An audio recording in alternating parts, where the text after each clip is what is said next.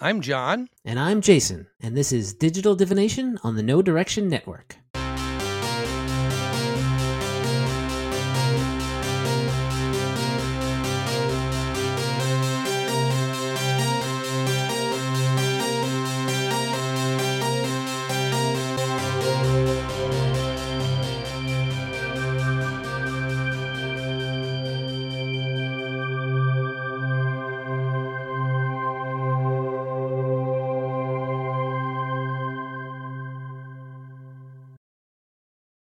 All right, we are back for episode 66 of Digital Divination. So, Jason, how you doing? Yes, I'm doing okay. Keeping busy, of course. How are you? Yeah, been busy as well. I just went back to teaching this past week, and so kind of getting them back to the mode of going in and prepping for class and talking to the students and all those sorts of things. How Yeah, are things at Renegade? Yeah, just real busy. I gotta say, there's a lot to do, and stuff that's just sort of waiting for me to get it done, basically. At this point. Yeah, I got to say, I'm a big football fan, and I'm a Seahawks fan, and I don't know if you know what happened. They got pretty much destroyed by the San Francisco 49ers today. I was not surprised. They made some youthful mistakes and things, but it was still disappointing. Hopefully, it's a good learning experience for them. Are there a lot of young? Sorry, are there a lot of yeah? They have a lot of young guys. Yeah, a lot of young guys and a lot of young mistakes, but their defense is not looking very good, and they're off. They just look bad today in comparison to last week. So, I try not to get too invested in them, so I don't get too down or too up. But it's still a little disappointing. Are you into sports at all? I'm not really into sports that much. I would say my stepdad will always tell me about my college team, the University of Delaware Blue Hens, who they're playing, and all your Blue Hens are doing this. And I'm like, I don't know anything about the Blue Hens, except for that they have a very interesting mascot. Well, I cut you off there. You were going to ask something else? Oh, I was just going to say, I actually saw some people today in person. Some an amazing, I know. Whoa. Alex Agunas was in town. I did not know that. Yeah, and well, I mean, as of we're recording this, he still is. And Dustin Knight was the two of them were sort of around. Dustin sort of kind of lives around here, I think. Right. But yeah, well, we just went. I didn't.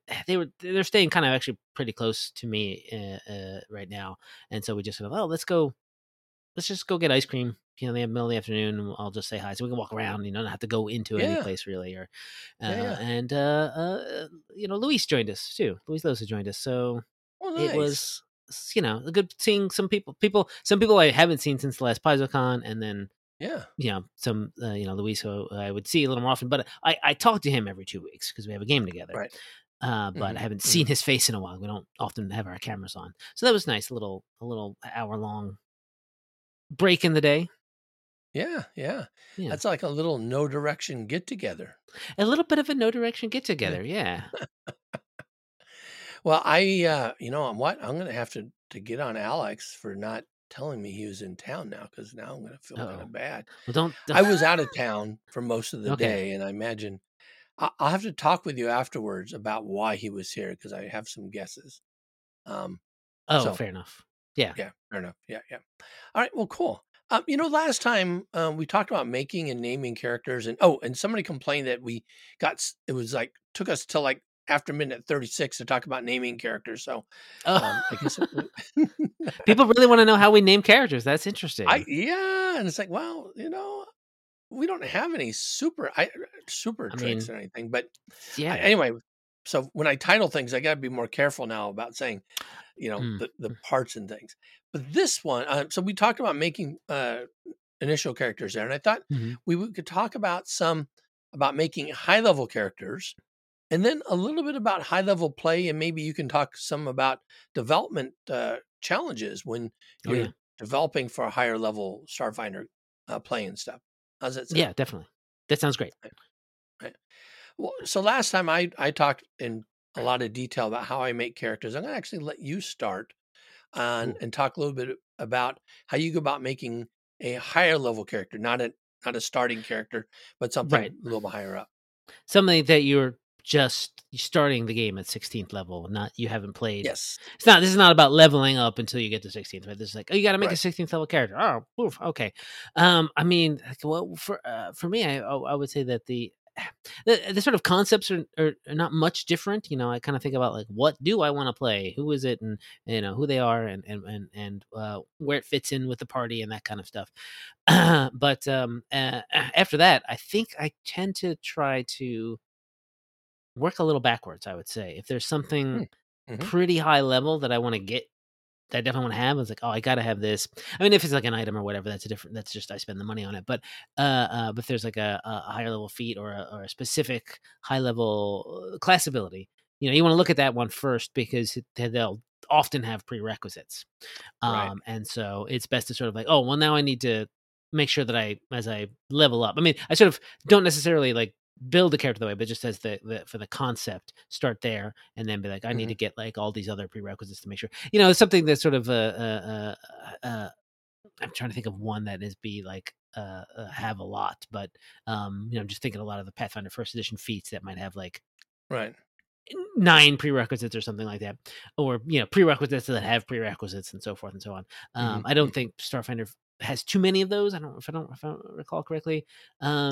But if they are, they're probably in the later-ish books. But and then, you know, just do the usual mechanical stuff of make a first level character and then just sort of making sure, and then get the basics down, and then not necessarily level them up each time, but just sort of like, this is it, and okay, this is where you know, what the charts are. You know, just look at that and like, oh, this is the difference between base attack bonuses and save bonuses and stuff like that, and just boost them up to that.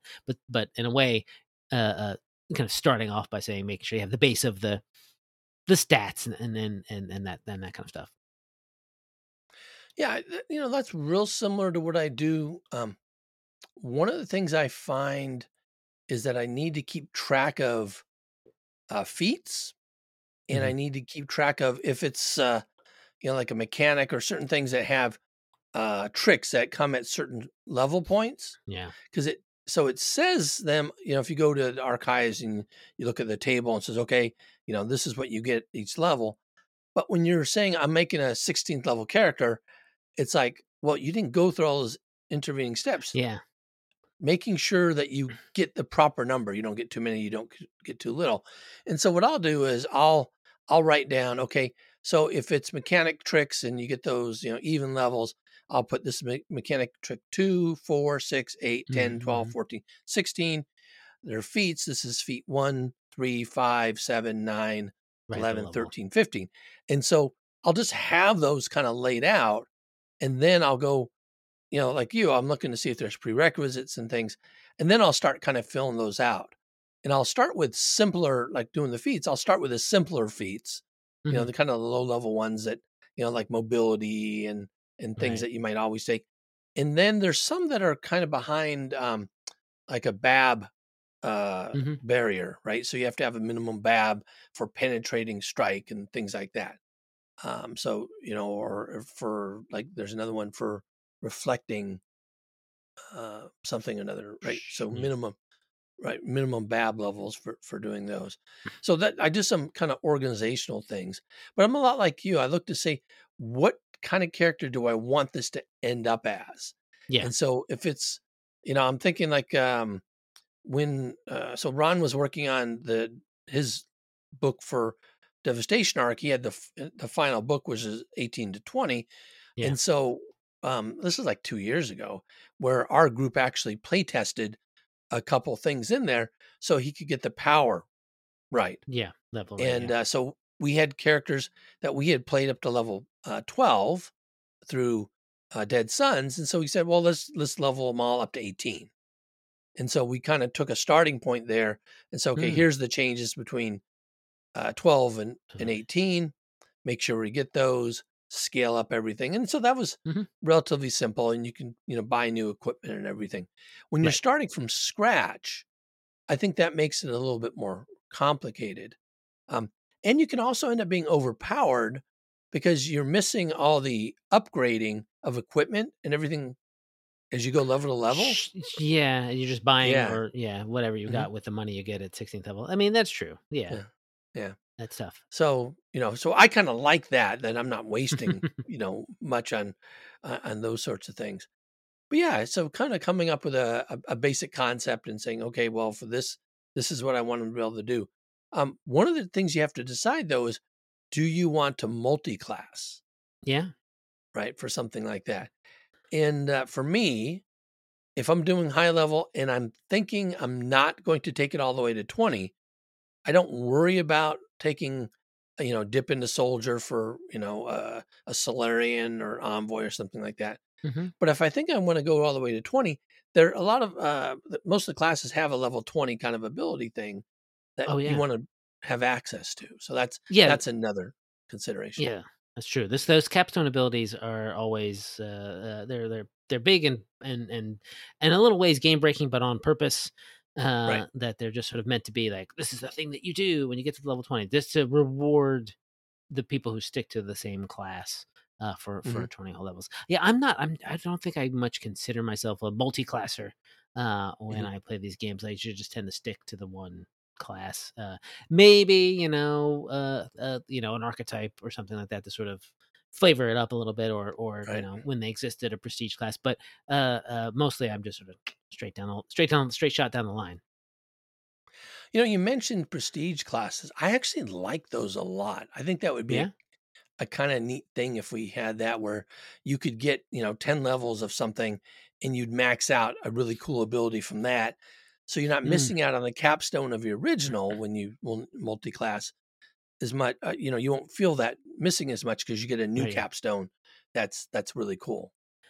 I mean, it's an interesting design space that is just sort of like, here's a new class that you can only get at not right away, and you need to meet certain prerequisites and stuff like that. I think they're definitely fun if they're more fun if they're more connected to the flavor and the lore of the world. Right. Right. We got all the archetypes that are sort of whether or not you'd still use both of them would be kind of tricky. But archetypes are just kind of a lot of ways general. In some cases not, but some of them very general. But then like the big ones that sort of, if you wanted to do something that maybe takes some stuff like a battle flower, that particular archetype probably maybe would have been cooler as a prestige class if those things existed, because it is a very specific thing, right? It's a very specific niche, I would say, and a lot of times those prestige classes were pretty niche. Yeah, there's an archetype that has one neat thing on it, higher level, that I really like. There's nothing else I really care much for it. I don't remember the one it is, but it's where you can gain fortification. Right? Oh, and your body? So, fortification of your armor, basically. It's kind of and it can grow. There's a couple different ways to get fortification, and it's like, that's just such a neat thing to be able to have a chance to have a crit not crit you, not hit you, higher level. That's fair enough. There's one of the things, one of those high level things that are just fun, just to be like, oh no, it can be a little frustrating when you're a player and that kind of stuff happens to you, I gotta say. When someone's like, oh, you don't penetrate the spell resistance, you have kind of, your turn is over, that's it. But or your crit doesn't happen, so I can see why some of that's you might want to move away from that in the game design thing. But also, when you have it as a player, it's pretty awesome. Like, anything that's like blur displacement too, it's just like, no, you don't hit me this round, because the GM's rolling all bad on the percentile or something. Right. Well, that kind of reminds me, you mentioned a couple displacement, kind of a spell-based thing. The other neat thing you get when you get to higher levels is there's some really, really cool armor and weapons and fusions you can get, and other higher level artifacts or magical items. And so that's something that is kind of neat. One of the limits you have is they're all really expensive. Oh, sure. Yeah. So the scaling, do do you know the scaling of cost for armor? What's that? Is that a? I don't know the math. I gotta say, okay. I don't know what that was calculated on. I just sort of have the chart, right? That's yeah. like, It just this level item should cost about this much. fast. Yes, yeah. Mm-hmm, mm-hmm. And it doesn't seem like the gold you get keeps up with it. Well, we try. I mean, Or that's what we try to be like. Hey, your credits are here. The items that you giving out stuff. I mean, there's a lot of that stuff too. Ends up being, we talk about high level magic items and high level artifacts, stuff that's sort of interesting and weird. Makes great treasure. Doesn't necessarily make great buying stuff fodder. Like shop going out and buying it. But if you get it, hey, it's pretty cool, and I've got this pretty thing that makes me do something awesome. But I would never go out and buy it because it costs too much, and I really want to buy a better armor or a better weapon or something. Yeah.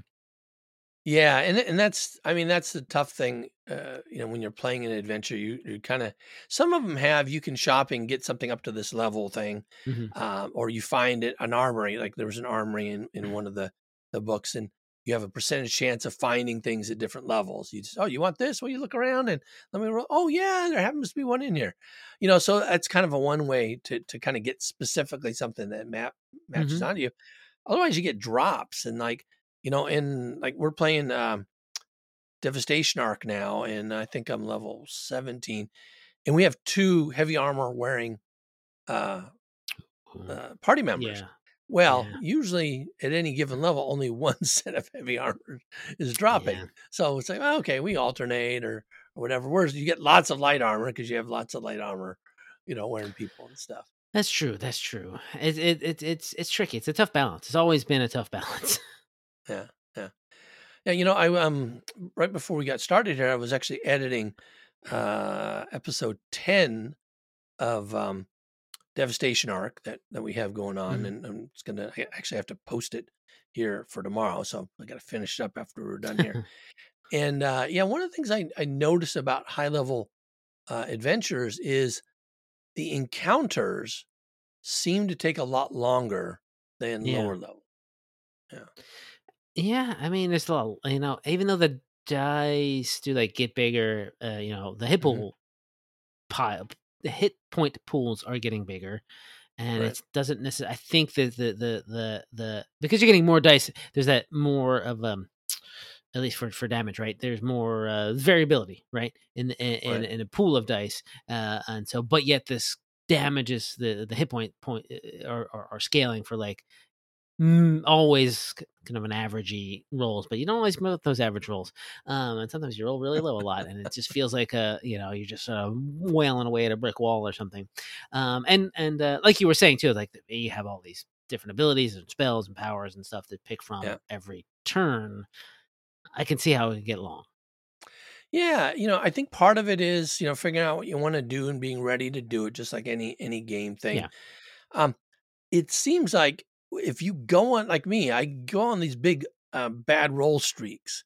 It's like, man, I miss, and we got 6 players in there, so I got to wait, for 6 people to go, plus all the critters. And so at the higher level, we're getting a lot more creatures thrown at us. So there's a lot of them to go, and then, oh wait, here it is 15 minutes later. Now it's my turn again. Okay, what am I going to do? So it does slow it down because of the complexity, it seems like. Yeah. It's just, and it's an unfortunate artifact of this kind of play. It's just that there's just a lot. So just generally a lot. Just high level often just means more of things, more stuff to think about. Well, it seems like from a design perspective, it's important to actually balance, like having more versus, if you have one big bad that hits you, right? You get something that's a CR 17 that's going to hit you. Well, we've run into some high level stuff, and if they crit you, they're doing like 120, sometimes 150 points of damage. Boom. And it's like, that's something, they do a full attack, they can take out a character just with that. Versus if you have multiple smaller ones, it kind of distributes that damage a little bit more, presuming maybe they don't gang up. But that also tends to slow things down a little bit, because then you have multiple targets to focus on and things like that. Yeah, I mean, it's the constant specter of action economy at any level, really, is that when you have one thing as a baddie, one baddie, it gets to go, and then you've got 4 to 6 turns of so 46 characters, each taking their own turn, right, focusing on one person, while the baddies only gets to maybe hit 2 people, maybe 3 people with like a spell or stuff like that. So those fights kind of do tend to go faster, because the bad guy doesn't usually last as long as you would like when they're the big beefy bad. They don't get to do all their cool stuff sometimes, but yeah, when then you have more people, they get to do more stuff. So it's tough. I think that's kind of tough to balance at any level, to be honest. And it's just that at high level, things can get it's more skewed. I think because you want to say, well, they gotta hit big. They're big bad guys, and they're level 18, and you throw them to do it for it to be we challenge it. And you guys you said 17, right? So you're probably fighting.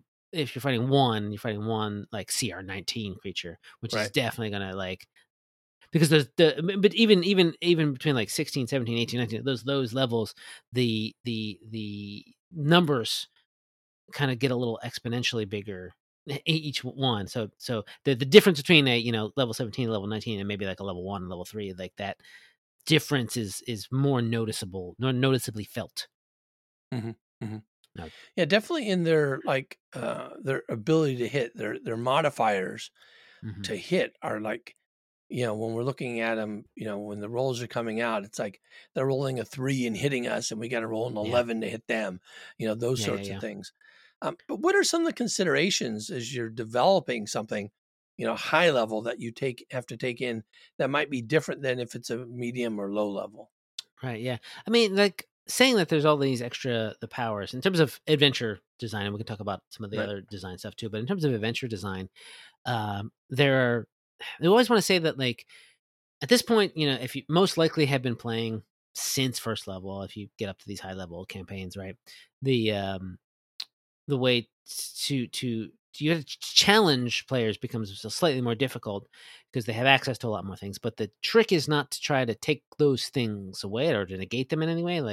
The trick is to try to think of something that almost requires those things. We talk a little about flight and when that kind of comes into play for player characters at high level. You got to assume kind of that most likely people are going to be flying around doing all sorts of different types of movements and stuff like that. So you try to figure out a way to be to make it challenging to have a room or an area that's got lots of little bits that you can fly around to, and that's where the monsters are doing the exact same thing, flying around. So you've got to compensate and sort of meet them at their level. That doesn't always work in practice, gotta say. Sometimes it's just you gotta, for story purposes, you gotta be like, well, there's a big snowstorm, and so, or teleportation that's the other one that comes after flight, is teleportation.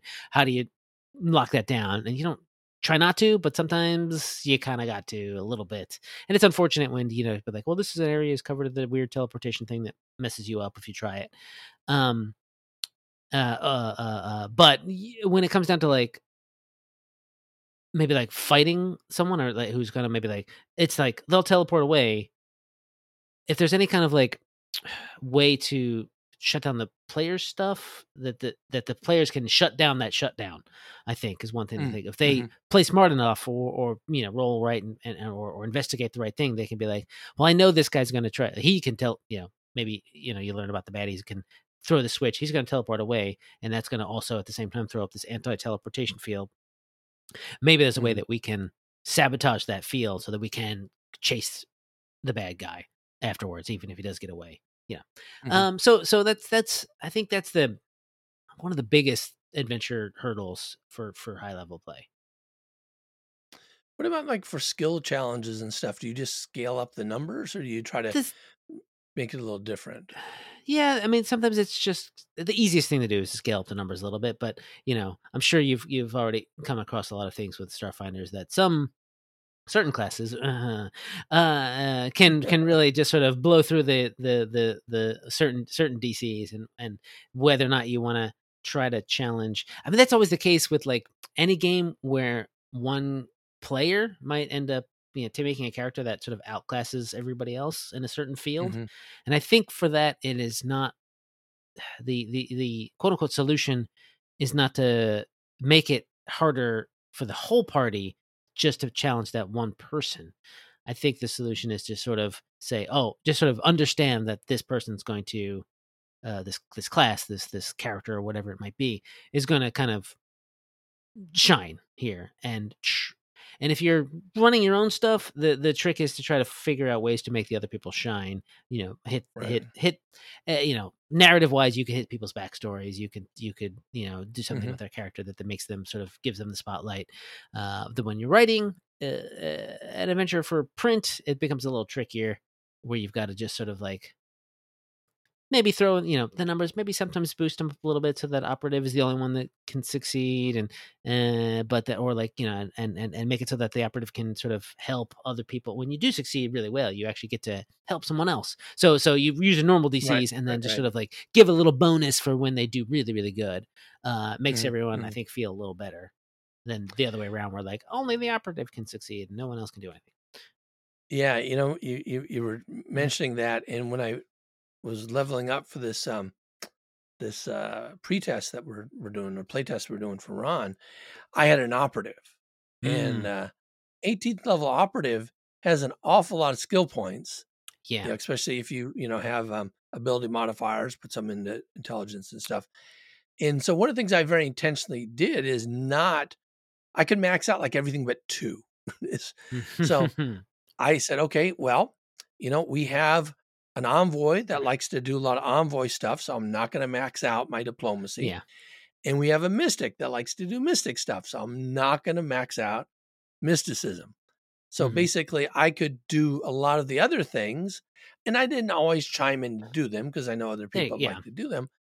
And very intentionally, I could not do things to allow them to shine. And because otherwise, it's like, and I'm looking at this, it's like, I could be good at everything but stuff that we don't care about, and that just wouldn't be fun for other players. Yeah, I mean, that's very good, very, very considerate of you, John, to be that kind of player. And hopefully everyone is playing with those types of people who are like, oh, I know when it's my turn, and if I happen to roll really good and when it's my turn and I roll great and everyone's going to be happy, but I'm not going to be like, well, I have a better bonus than and try to butt in to do everything else. I guess that's an interesting consideration of high level play from the player's perspective, is to say, if you happen to have that character that is maybe slightly more overpowered than the rest of the group, sit back, it'll be fine, it's going to be fine. And if you need to if things get so bad that you need to be the one to jump in and rescue people, then maybe that's where you get your spotlight. But let other people share the table with them.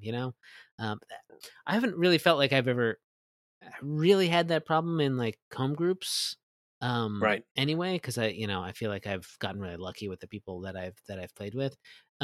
So didn't even really occur to me that much to think about what you could do as a player. Yeah, we have a home group where we're playing through Horizons of the Vast now. And so it's 6 players, and if 4 players can play, then I still run it. And the issue though is because everybody's very careful not to step on somebody else's toes. Oh yeah. When somebody's missing, like, oh, Ron was out. Ron ran a marathon and he can't make it in today. Sure, yeah. He's the only person that has any decent mysticism in our group. Well, we're in trouble there, and so that's kind of the trade-off of everybody trying to make sure they focus on something that other people focus, is then you don't have a lot of backup, or it's really low level backup as well. That's true. So. Yeah. And then you're in that case, you're running into a little bit into the running something that's been pre-written, right? In a game where maybe you were making things up as you went along. Oh, Ron's not going to be here today. I'm going to throw that mysticism challenge at them today because he they're not going to be able to solve it. So I can maybe push that back or shunt it to the side or think of some other solution, right? And so that puts a little bit of work on the GM when you've got that really tightly knit group that is always covering each other's butts to when that important link is missing. Mm-hmm. But that's why we play these games. I think is to for me that's a sort of, it sets up a bit of a challenge as a GM to solve and help everyone have a good time regardless of life and whatnot. So you've been a dev on a lot of different AP lines, and Mm-hmm. you've written a bunch. What levels do you prefer to work on? Do you like the low level, the medium level, or the high levels? I think probably the lowish to medium, I would say, before it gets into double digits, is kind of like the stuff that I think I like the most, because you can it's just sort of, as a writer anyway, you get a handle, you have a handle on what kind of everyone can do, Mm-hmm. where once you Mm-hmm. get up to the higher levels, you just couldn't possibly think of everything. And in a way, the longer a game is out, the longer a game like Starfinder or Pathfinder is out, the more stuff that exists out there that you couldn't Right. possibly necessarily keep a handle on, spells and whatnot. But that's why, in general, you're hopefully, if you're a writer, you've got a developer who's kind of at least thought of a little bit here and there about, like, oh, I happen to know that this burrowing spell or whatever might make this adventure trivial, and granted, there's only going to be like a 5% chance that a particular group has that for that, and is playing this adventure. Sometimes you just got to roll the dice when that happens, and sometimes you just got to put it in there, and then be like, well, it's going to be up to the GM. There's a lot of, despite the fact that pre-written adventures try to do as much as they can to sort of help you run the adventure, sometimes you're just going to have to be like, well, that doesn't work for me, or that doesn't work for my group.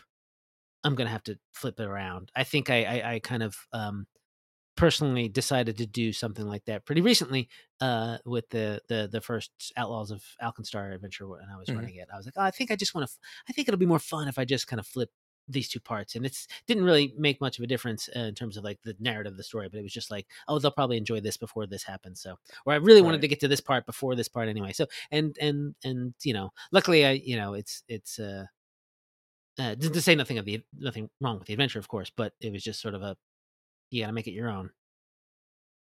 Yeah, I've had to not had, I've been able to develop a lot of spells and feats and pieces of equipment, all kinds of stuff for various levels, right?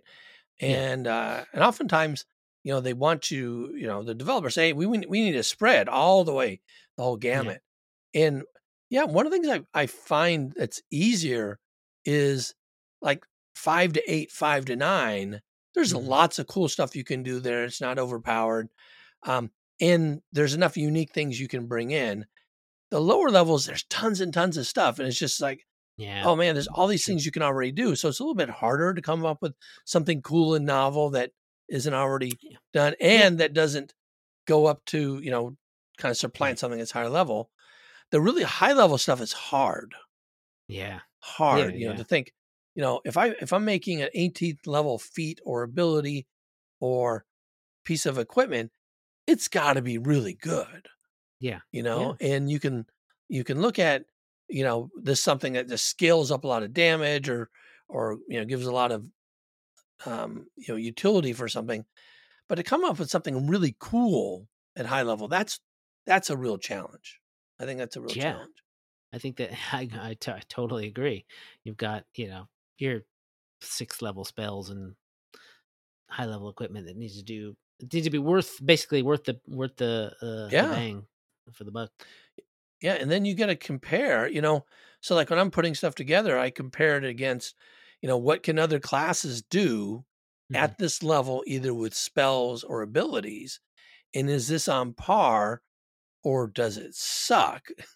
Usually it's not way better, right? Usually it's one of those two, to do that. And similarly, I'll say I also like playing and running that 5 to 8, 5 to 9 level, and because it's really easy. I know all that.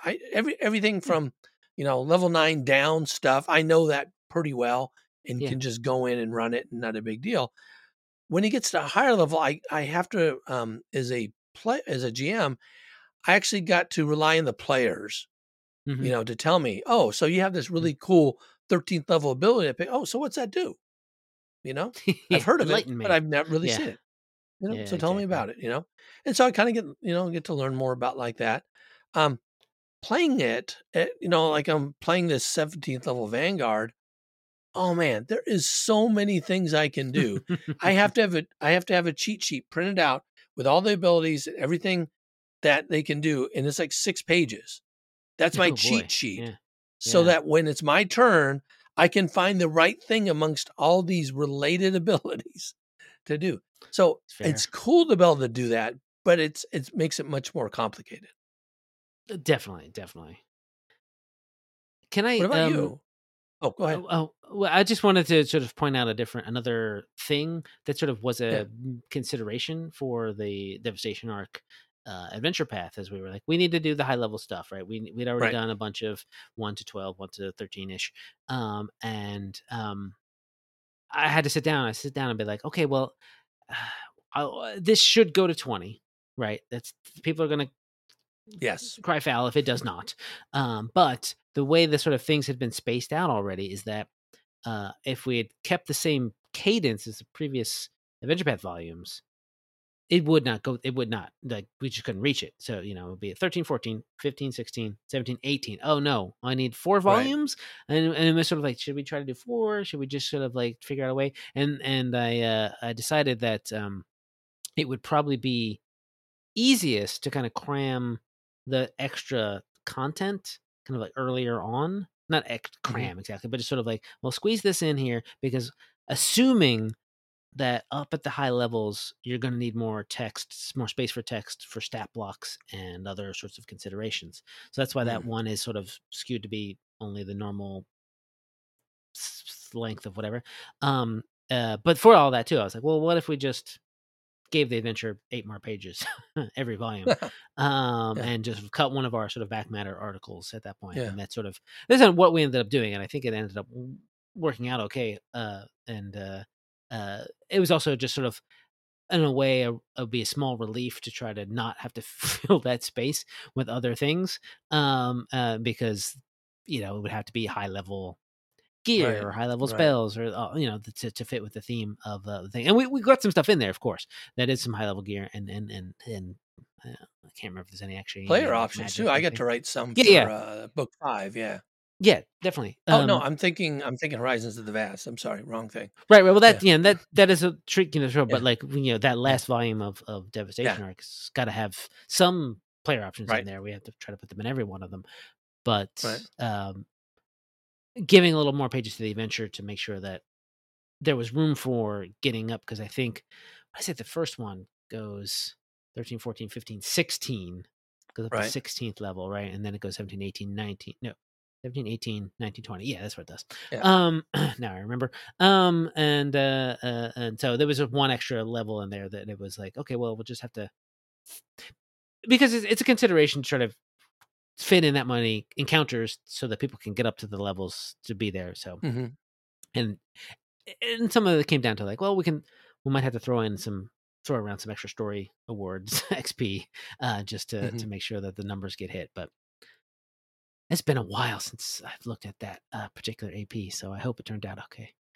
I remember a lot of things very distinctly, by the way, and I'm excited for you to get to them, and I want to hear all about it when you do get that high. Especially even though you have playtested Ron's adventure, I don't know if you know what's coming exactly. We don't. He didn't explain.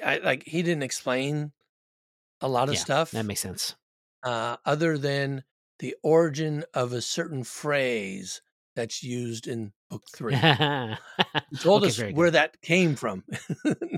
Very good. I'm glad. Which is really cool. It's kind of funny, for doing that. No, it's been really good. We're about halfway through book 2 now. So that's right. Yeah, because Eleanor's playing. So we're at 17. So we'll get to 18 here before long. And the book 1 was way different than book 2. Starting out. So that's been kind of good, and we've really kind of gotten into our groove. I kind of have mixed feelings about it. I don't know how much fun I've had with this, relative to, we did Don. What's the first one? Dead Sons. Dead Suns. We did Dead Suns. Then we did Dawn of Flame as a group. Mm-hmm. Now we're doing Devastation Arc as a group. And we had a lot of fun with Dead Suns. We had a lot of fun with most of Dawn of Flame. Actually didn't like Ron's book 4, because it was really weird. Yeah. You probably know why. It was okay, but it was like, wow, this is really weird. And he made it really hard. Those the creatures he put in there were really challenging, which is kind of nice. And this one's been kind of neat, but the story, it's been hard for us, I think, to get the story, our minds wrapped around the story totally. I think we got it, together pretty well, what's happening. But it's a little bit harder, it's a little bit harder to. Yeah, I get that. I think that one was a challenge to get a story for as well. It's got to be, to make a high level. It's got to be high level. It's got to feel high level. Right. So and then figure out a way to get that story to the players is always a challenge. Yeah. And because I'm playing it, I got the books. I haven't read it because I don't want to do that till I'm all done, and then I'll take a look, and I'll probably run it for one of my other groups, Oh, so cool. There you go. But it's been good. Maybe you can play if you want to play. Well, maybe. I can separate my knowledge. I've done it before. Yes. In other games and other, but it's so tricky. It's real tricky to be like, because most of what I end up doing is just kind of sitting back and letting other people. Yeah, that's not as much fun. Play it, and it's fun. I can be like, I'm here, and then I'll. What it would be the best to do to either like make a character that's just really, really like smart or got a lot of foresight or something like that I could be like, well, I'm saying this is my character that I figured this out. Yeah, because he knows what's coming, right? Yeah. So in our Horizons of the Vast, he made a precog. Yeah. Right. So that he kind of could foreshadow and foretell what's going on, because I think he wrote the first book of that. He wrote the first one. Yeah. Do you know if he ended up reading any of the other books? Right. I know he knows. He probably knows the whole outline. He probably knows the general. Yeah, he knows. I mean, because the first one lays out what's happening.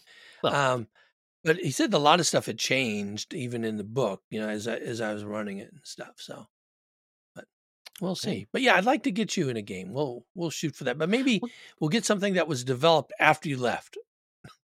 I mean, sure. That's gonna be a couple years. Just saying. I know. At this point, it's the cycles. Yeah. Well. The last thing I developed will be out next spring. So not a couple years, only maybe a year. Next spring. Okay. Yeah. You mean spring 2023 or 2024? 2023, because okay. That would be the end of the Drift Crisis stuff. Okay. Well, because I mean, I don't know how soon. We're about halfway through that one. Maybe around spring we'll be starting something new. All right. Hit me up. Check you out. All right. At some point, I'll. I mean, there's stuff. There's lots of stuff I don't know everything by heart, of course.